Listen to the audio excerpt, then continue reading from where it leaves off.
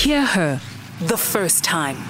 Believe her the first time. Stand up for her every time. No one is born an abuser. These abusers go through certain events, certain things that happen to them that changes their mental aspect of how they look at a woman. We do need systems in place to change toxic masculinity that is leading towards these violence that is happening towards women. That definitely needs to happen. This needs to start happening from a very young age, where we've got systems in place in schools that are teaching young boys that what masculinity is, what the correct form of masculinity is, how to deal with emotions just from the ground level.